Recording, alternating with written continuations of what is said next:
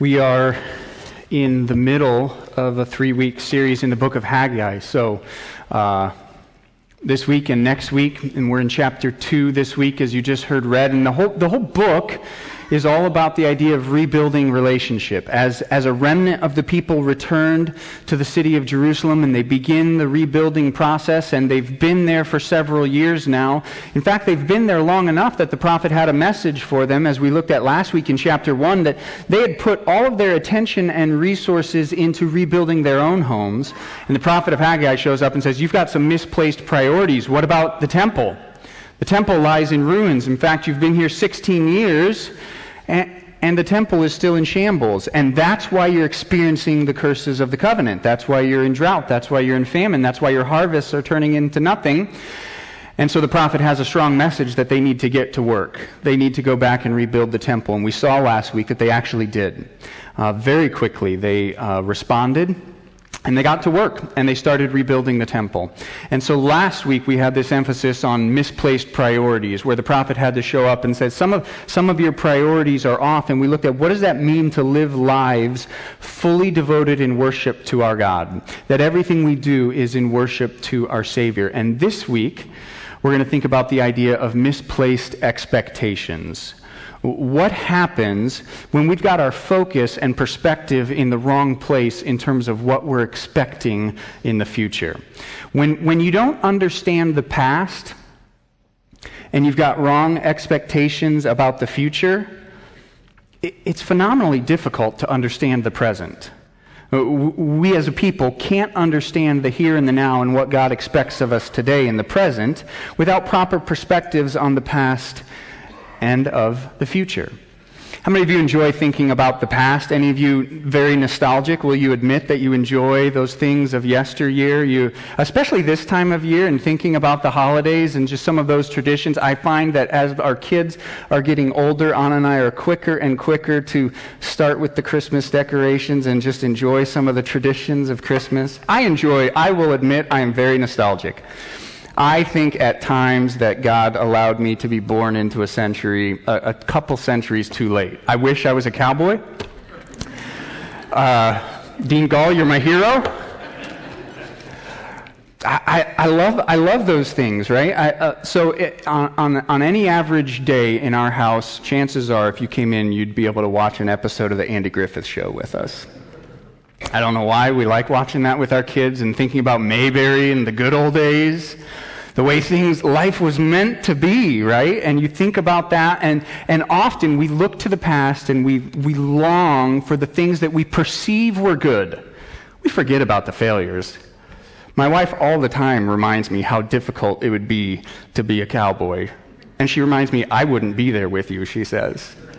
She has no interest in that lifestyle.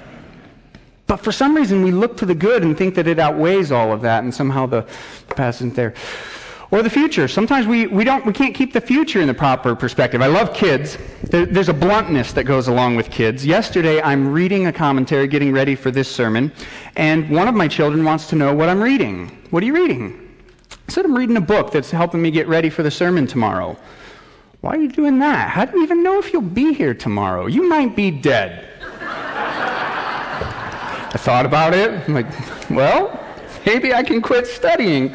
In fact, it goes further. In fact, as I look at it, I think probably about the only way it could happen if you were dead by tomorrow, heart attack. Boom, you're done. That's just over. It's like, who thinks that way? The bluntness of kids, right? I did keep studying for the sermon. But sometimes if we don't have the future in its proper perspective and we don't have the past in its proper perspective, we fully don't understand the present, right? And I'm reminded of the words, there's a sitcom that ran in the early 2000s, and there was an actor who said, I wish there was a way to know that you were in the good old days before they were gone. And the irony of this actor that said it, his character throughout the show spent the entire series reliving the past, thought the college days were the glory days, and at the same time he was stuck always waiting for his big break in the future, thought his next big chance to be famous was right around the corner, and he was stuck between the past and the future, and therefore all of a sudden began to realize These are the good old days, and I'm missing them, and they're about to be gone. And Haggai shows up with his people. He shows up for the Israelites, and he's got a message for them, because some of them are starting to longingly look to the past. And as they do, they're getting very discouraged about the present. And because of that, their expectations and focus are off about the future. And he shows up to try to reset their expectations on the future. He says, listen, you need to think a certain way about the past, because it's going to shape then how you think about the future, and that'll have a dramatic impact here in the present. And I think that we as a people need to understand these truths as well. We want to have our expectations fixed in the proper place so that we both understand the past and the present, and it helps us with the future. So Haggai chapter 2, in these verses that Matt just read for us, and let's begin to walk through them together. In the 7th month, on the 21st day of the month, the word of the Lord came by the hand of Haggai the prophet. So Haggai is the Lord's messenger. Speak now to Zerubbabel. Remember who Zerubbabel is. He's the Davidic heir to the throne. Israel at this point doesn't have a king, but if they did, Zerubbabel would be the guy. He would be at this point, he's the governor. And Haggai has this message for Zerubbabel, and also to Joshua. He's the high priest, so he's the spiritual leader of the people. And Haggai has this message for Zerubbabel, for Joshua the high priest, and to all the remnant of the people, the faithful ones that God has allowed to return back to Jerusalem. So they're here in a sense, they're in captivity or under the rule of Persia, but they've been allowed to go back. So the captivity isn't the same that it once was in Babylon. And Persia rules. And they're here, they're trying to rebuild, and Haggai has this message on the 7th month, on the 21st day. Who is left among you who saw this house in its former glory? He's talking about the temple. How many of you can remember the former glory of Solomon's temple? How do you see it now? Is it not as nothing in your eyes? So he has this question for them. Of the remnant that returned, remember Jerusalem fell in 586, 587 BC, and you're now in the year 520. So this is like 66 years later. So there would be some that were in their 70s who are here. Perhaps they're watching the rebuilding. Perhaps they're participating. And they remember the glory of Solomon's temple. And if you read accounts of the description of how Solomon's temple was built, and just the beauty of it, and the wealth that was poured into it, and the things overlaid with gold, and the amount of wealth and glory in a material sense that was in the temple. And he says, do you remember that? There would have been a few that could remember that clear back then. And he has this question, now how do you see it? Remember, as we went through chapter 1, the people themselves were in relative poverty. They were trying to rebuild. Their harvests had not been plentiful. And the obvious implication is they've been at this now for close to a month. So on the 21st day of the 7th month, they're almost a month into their rebuilding efforts, and there's probably discouragement setting in. Not just because of the relative insignificance of the glory of the temple, but also think about the calendar. There's a couple other things that would come into play here. They're in the 7th month, so this month was particularly heavy on some of the feasts that would have been implemented. As they tried to get back into this relationship with God, as they tried to reprioritize the temple and its life in their community, there would have been several feasts taking place during this period, and it probably would have compounded some of the discouragement. So on the first day of the month would have been the Feast of Trumpets. On the 10th day of the month would have been the Day of Atonement. On the 15th day of the month would have started the Feast of Tabernacles, or the Feast of Booths. Remember when they would spend an entire week living in temporary shelters to remind them of the Exodus. It reminded them of them wandering through the wilderness and God's presence as he dealt with his people. And for an entire week they would do the Feast of Tabernacles, or the Feast of Booths. Remember, the tabernacle was the temporary temple. It was the mobile temple before the temple was built, a way for God to dwell with his people in the tabernacle, and God dwelt or tabernacled with his people. And for a week they would remind themselves of this. Now think about this. You want to prioritize your relationship with God. Some of these feasts even gave the opportunity to give back to God in a tithing type offering system. And yet here you are celebrating these feasts in a temple still of ruins. You're not able to give back to God what you want. You would like to be working to rebuild the temple, but on these holy days, you're not able to participate in that way. Work has to cease, and you're not even able to celebrate and remember fully to the extent that you would like. And so probably discouragement is setting in, and especially as they look at the relative insignificance of the temple. And so he says, who among you can remember that glory? How do you see it now? Is it not as nothing in your eyes? Why are they doing all this work? Is it ever going to amount to anything? Because so far the results they've got to show for it are pretty insignificant. And here's his message. Look what he says in verse 4. Yet now, be strong, O Zerubbabel, declares the Lord. Be strong, O Joshua, son of Jehozadak the high priest. Be strong, all you people of the land, declares the Lord, and work. Work, for I am with you, declares the Lord of hosts. According to the covenant that I made with you when you came out of Egypt, my spirit remains in your midst. Fear not. Here's what Haggai says. Keep going. Don't give up. Work. The central imperative in this verses that I read is work. Get busy. Keep going. Why? He tells them, be strong over and over. He commands Joshua to be strong, Zerubbabel to be strong, all of the people to be strong. And there's a reason he tells them they can do this, because God is with them. His presence is with them, just like the covenant he made with them. He's remembering that. He's calling them to remember that. And he wants them to realize God is with you. That's why you don't need to be afraid. That's why you need to be strong and work. And keep going. And don't let yourself get discouraged about the past. Why? Why are they supposed to be strong and keep working? Here's what God says in verse 6. For thus says the Lord of hosts. Listen how many times you hear the Lord of hosts in these next few verses. The sovereign God, the Lord of all armies, the Lord of all rulers, the Lord of hosts. This is speaking of his sovereign power. This is speaking of the things that he can accomplish. This is the God that's with them. This is why they don't need to fear. He's the Lord of hosts. For thus says the Lord of hosts, yet once more in a little while, I will shake the heavens and the earth and the sea and the dry land, and I will shake all nations, so that the treasure of all nations shall come in. And I will fill this house with glory, says the Lord of hosts. The silver is mine, the gold is mine, declares the Lord of hosts. The latter glory of this house shall be greater than the former, says the Lord of hosts. And in this place I will give peace, I will give shalom, declares the Lord of hosts. Here's what God's promise is. He's saying, keep working. Here's why.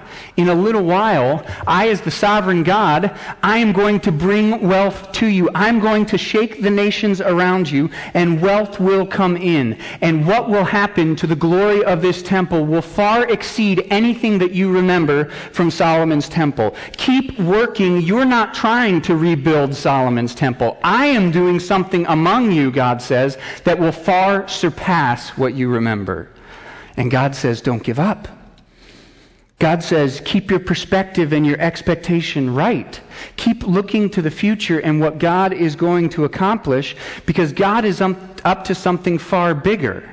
You're discouraged in the present because of what you remember in the past, but God says, look, don't get discouraged about the past. I'm doing something even greater, is what God says. And there's very cool promises in this passage. The people of Haggai's day would have begun to experience the first part of this promise. You could read in Ezra chapters 1 through 6 some of the background of this. So especially in chapter 6, we're not going to go there now.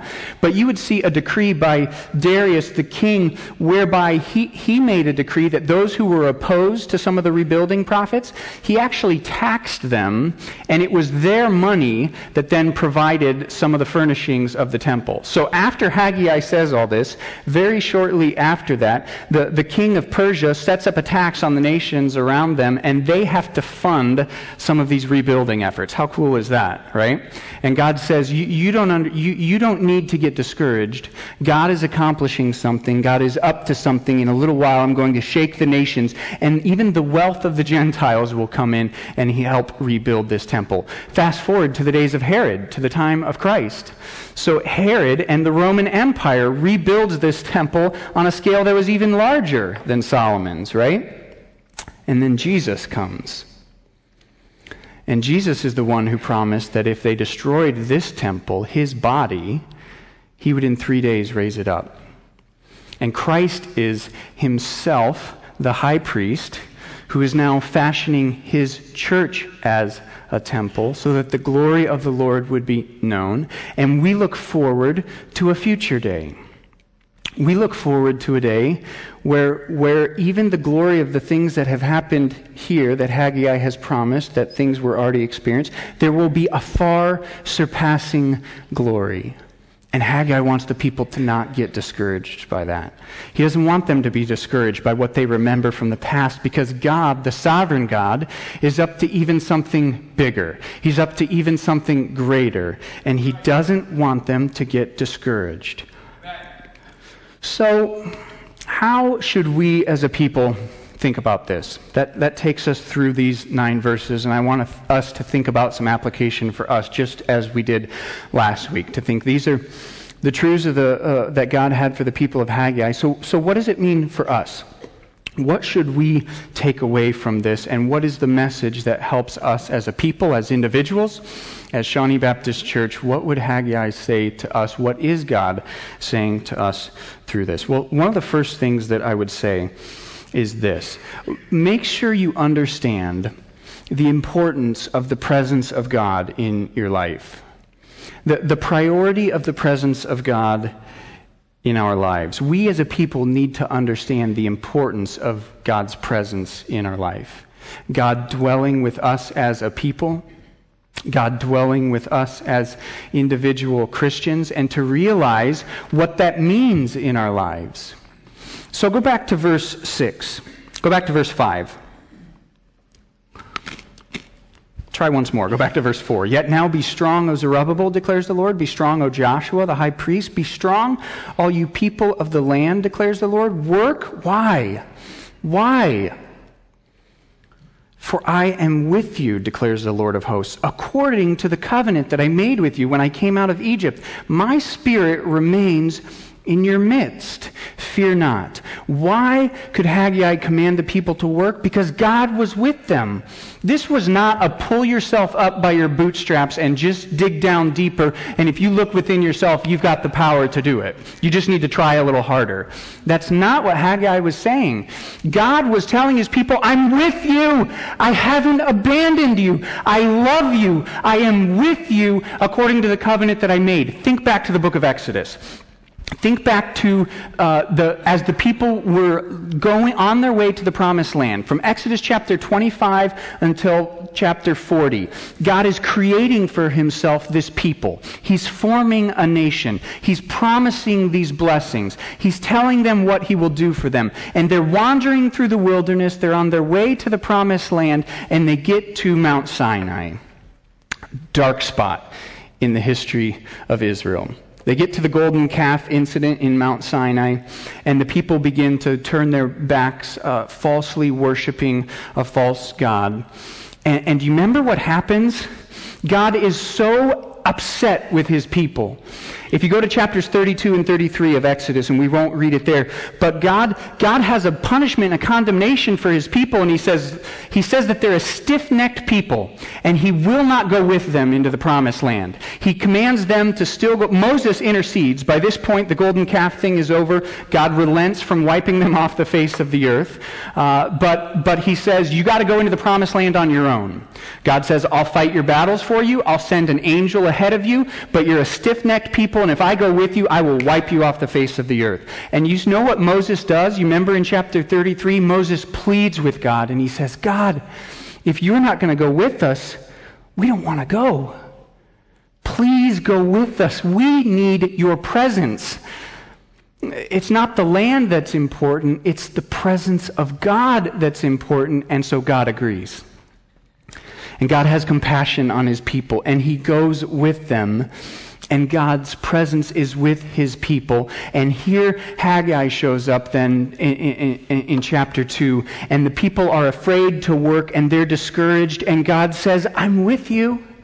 My presence is here.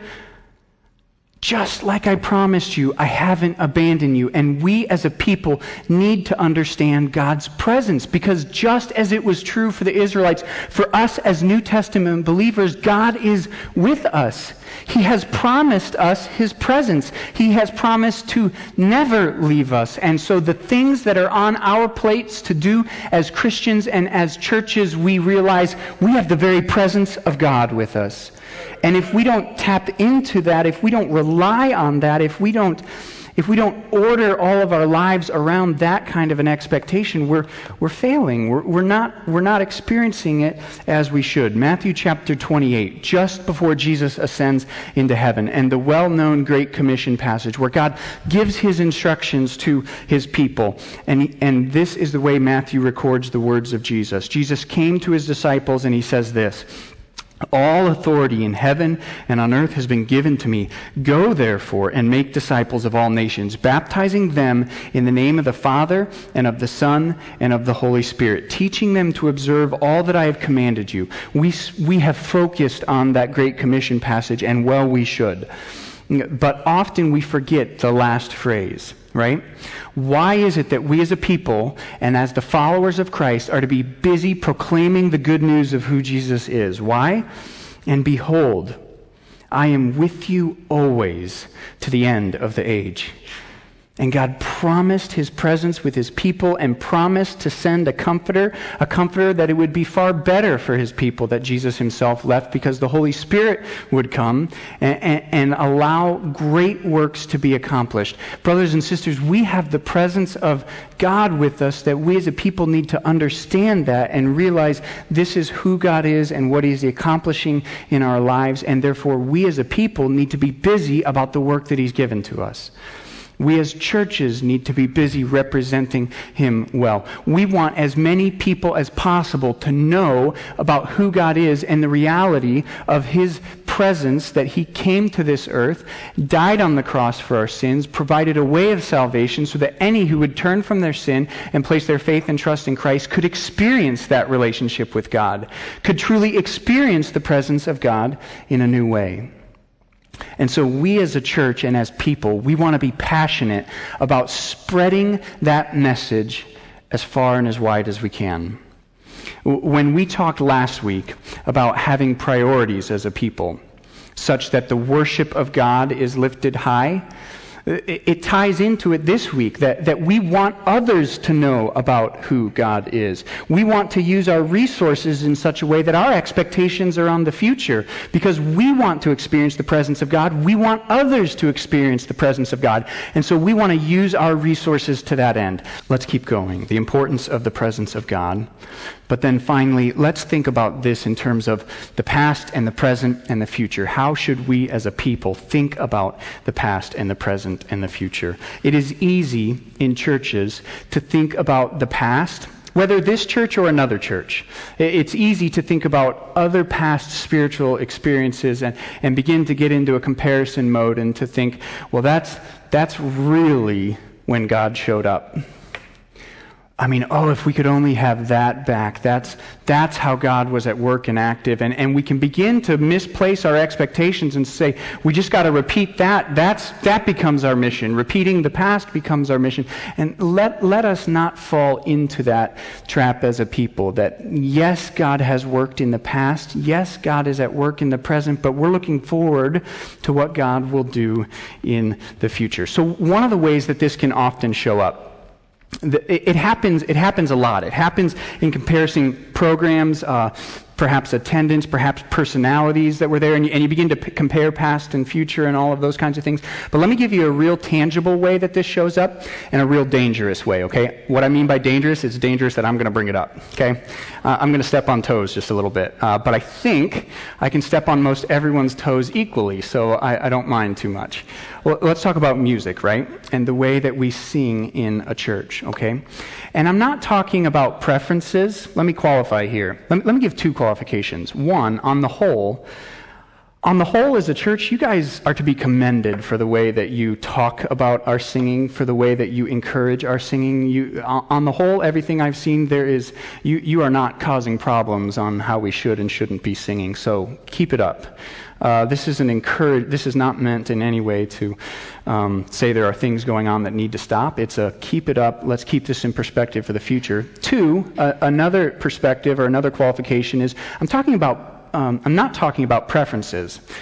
Everybody has preferences. It'd be impossible to not have preferences. I'm talking about when it advances to the point of demands, right? Like, if this doesn't happen, I'm not happy, and because you don't see eye to eye with me, I'm not even sure if you love Jesus. Okay, does that make sense? That's when we begin to cross a line. Everybody has preferences, and we'll never get past that. It can be easy, though, for one group to think, man, the songs of yesteryear, that's where Jesus was. That's when the church, was alive and active, and we need to go back to those days, right? Well, I would encourage you that the reason those songs were so powerful is because of the God they were sung about, not because of the style in which they were sung, right? Now, the reason I think that this can be an equal opportunity stepping on toes is lest there be another group that thinks, yeah, it's the songs of the present. Let me speak to that group. Those of you that love the songs of today and the songs of the present, if you insist that the only way to love God and to worship God is to be singing the new, current, vibrant songs, you have repeated the same mistake. The only reason we love these songs is because of the God that they're proclaiming, right? And also, let me even be just a little bit harder on this group, to be fair, okay? So I'm going to step toes just a little more on this group. I hear it and see it and perceive it at times that we think, man, if we could just up our cool game, right? A little bit better songs, a little bit more instruments, pretty sure that the lost would look at us and they'll be flocking in our doors because of the songs we sing, right? I have news for you. We will never cool anyone into the kingdom. There's not going to come a day where their eyes are opened and they say, wow, you're not as strange as I thought. No, there's a message that we as a people are proclaiming. New songs do that just as good as old songs. They do. We don't worship any particular style of worship. We worship a God that we as people ought to come together and across all genres, across all styles. We ought to be able to say, that's not my preference, but I can worship God through it. And sing my heart out to the truth of who God is, right? Because we don't idolize the past. You have this quote from a man named Mark Boda in your bulletin, and here's what he says. May this be true of us as we as a church think about the past, whether it's programs, whether it's music, whether it's personalities, things that God has done in the past. Why is God accomplishing these things, and why did God point to the glory of Solomon's temple in the book of Haggai? Here's what he says. God uses Haggai to call a generation to experience God in the present. Not only in similar ways to the past, but in ways that would dwarf the past. We often see the past as setting up patterns that are insurmountable. Haggai sees the past as setting precedents that provide a springboard to even greater miracles. How true is that? That God is doing great things, and because of that, we want to be looking to the future. Now, how about the present? How do we think about the present and what God is doing in the life of Shawnee Baptist Church, in your life, at times when you look at things that are discouraging, especially as it relates to the church? I'm kind of relating this especially back to the church, and so there'd be other areas of personal application that you could make this morning. But as you think about the church and when you look around and you say, wait a minute, there are things that are discouraging. There's things that are out of place. We looked at this just a couple of weeks ago as we went through the Word Pictures of the Church series. And we said the church is supposed to be the body of Christ. The church is supposed to be a temple or a building. The church is supposed to be the bride of Christ. The church is a battalion, a company of fighting soldiers. The church is like the sheep and the shepherd or the flock. The church... there's one more that I'm missing. As we went through all of these and we got to it, and I said, remember what God is doing, how Christ is working in our church, and yet sometimes we look at these goals and we expectations, and yet we see the reality of how we're living now, and we say, but something doesn't measure up. We see, and Kevin so aptly described it when he wrapped the series up. Kevin did a message and just said that in the now, there's a brokenness. We're stuck in between this already and not yet, and we're waiting for God to accomplish. And here's the truth. The sad truth is we live in a community of sinners that don't quite get this right all the time. And if we keep our focus on the now, if we look too much to the past, there can be deep discouragement that sets in. And instead, we want to be saying, what is it that God can be accomplishing in our future so that we as a people would be faithful to allow God to work in our lives in these areas. One of you sent me a text with a quote from this book, The Songs of Jesus by Timothy and Kathy Keller. He goes, it's a daily reading through Psalms, and the way he does it, Psalm is at the top, the verses. There's a paragraph or two of devotional reflection, and then he closes with a prayer. And this was his prayer for yesterday, November the 24th. He says this, Lord, I praise you for what the church could, future. I praise you for what the church could be, an alternative human society that shows the world your glory. But I confess that I am a part of what the church is, a flawed community, far from reflecting your character. Give me the understanding and the love I need to become part of the solution, not the problem. Amen. What a glorious truth, right? That we as a people right now, we are living in a sense where in a time with a broken community of fellow believers that we have bonded together, not because we're perfect or because we think we can attain it here in this life here and now, but because we know who is perfect, and we are striving after him. And may God work in our hearts to give us that love and patience and understanding one another, that we don't want to get discouraged by things that we see that aren't messed up. Yes, we work on them. Yes, we address them. Yes, we keep striving forward, but may we not get discouraged with the present. Instead, may we look to the future. May we be a people who are so focused on what God is accomplishing through his church, and that all may come to know him. May this be our passion. May this be what we seek to strive after, that we as a people are looking forward to what God will accomplish. At the risk of making you fall asleep, I want to read a very lengthy quote from a man named J.C. Ryle. He lived 1816 to 1900 and was a pastor in England. And here's what he had to say about looking forward to Jesus coming again. Because that ultimately, that future glory, the glory that's going to reveal the latter, we look forward to a day when Christ will come again. We look forward to his forever kingdom when there will be full glory face to face with God. And we don't want to get discouraged at the here and now. We want to keep our perspective set on that and the fact that Christ is coming again. Here is what he said. What will you get by looking forward to Jesus coming again? You will get that which is the best remedy against disquiet and depression. Hope shed abroad in your heart about things to come. When the minds of others are cast down with perplexity, you will feel able to lift up your head and rejoice. When all around seems dark and gloomy, you will see the light and be able to wait patiently for better days. Few things are so remarkable in the present time as the universal anxiety and suspense about the future. On all sides and among all classes, you hear of want of confidence and gloomy forebodings of coming evil. Church and state alike seem shaken to their foundations. No one seems to know what to expect next. Remember, this was over 100 years ago. And here's what he says. On one thing alone, men seem agreed. They look forward with more fear than hope to the future. Governments seem afraid of their subjects, and subjects seem to have no confidence in their governments. The rich seem unable to satisfy the poor, and the poor seem unable to trust the rich. On all sides you hear of restlessness, anarchy, lawlessness, disquiet, envy, jealousy, distrust, suspicion, and discontent. The cement seems to have fallen out of the walls of society. The bands which kept nations together seem to be decaying, snapping, and giving way. One might think that the devil was putting forth special efforts and allowed to have special power. The Christian's expectation is wholly fixed on Christ's second coming and reign. This is the great event to which he is continually looking forward. This is the blessed hope that sustains him and makes him calm amidst confusion.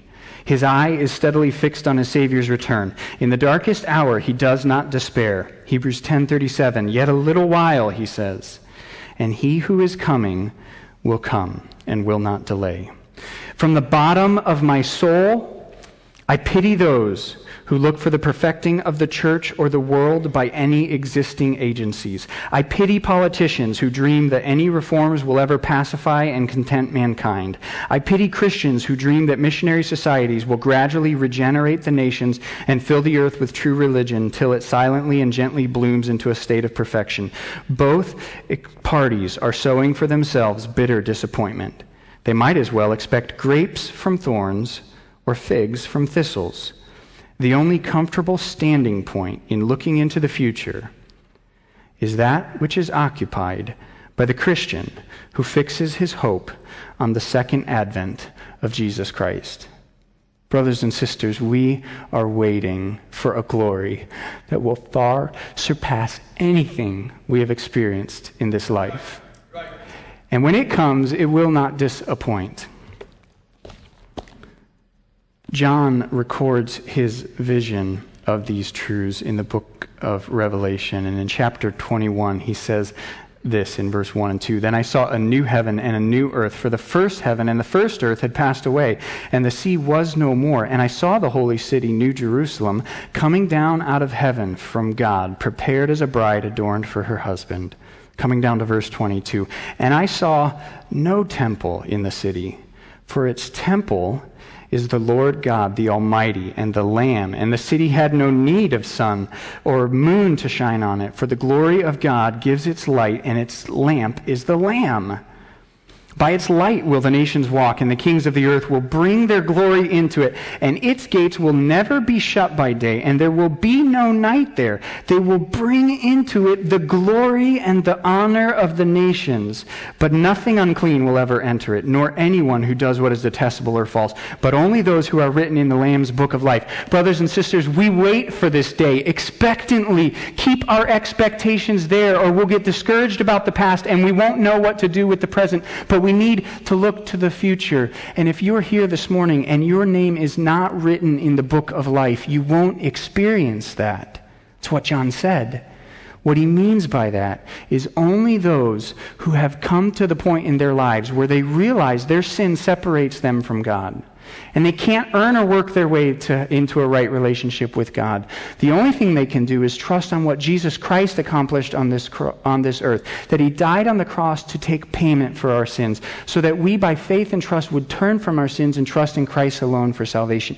If you need that this morning, you can call out to God for salvation.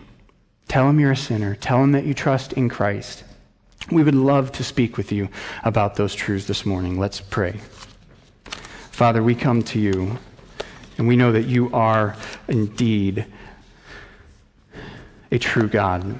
We want your presence among us. We want to live. We know it is among us. We want to live in light of that truth. Help us to do that.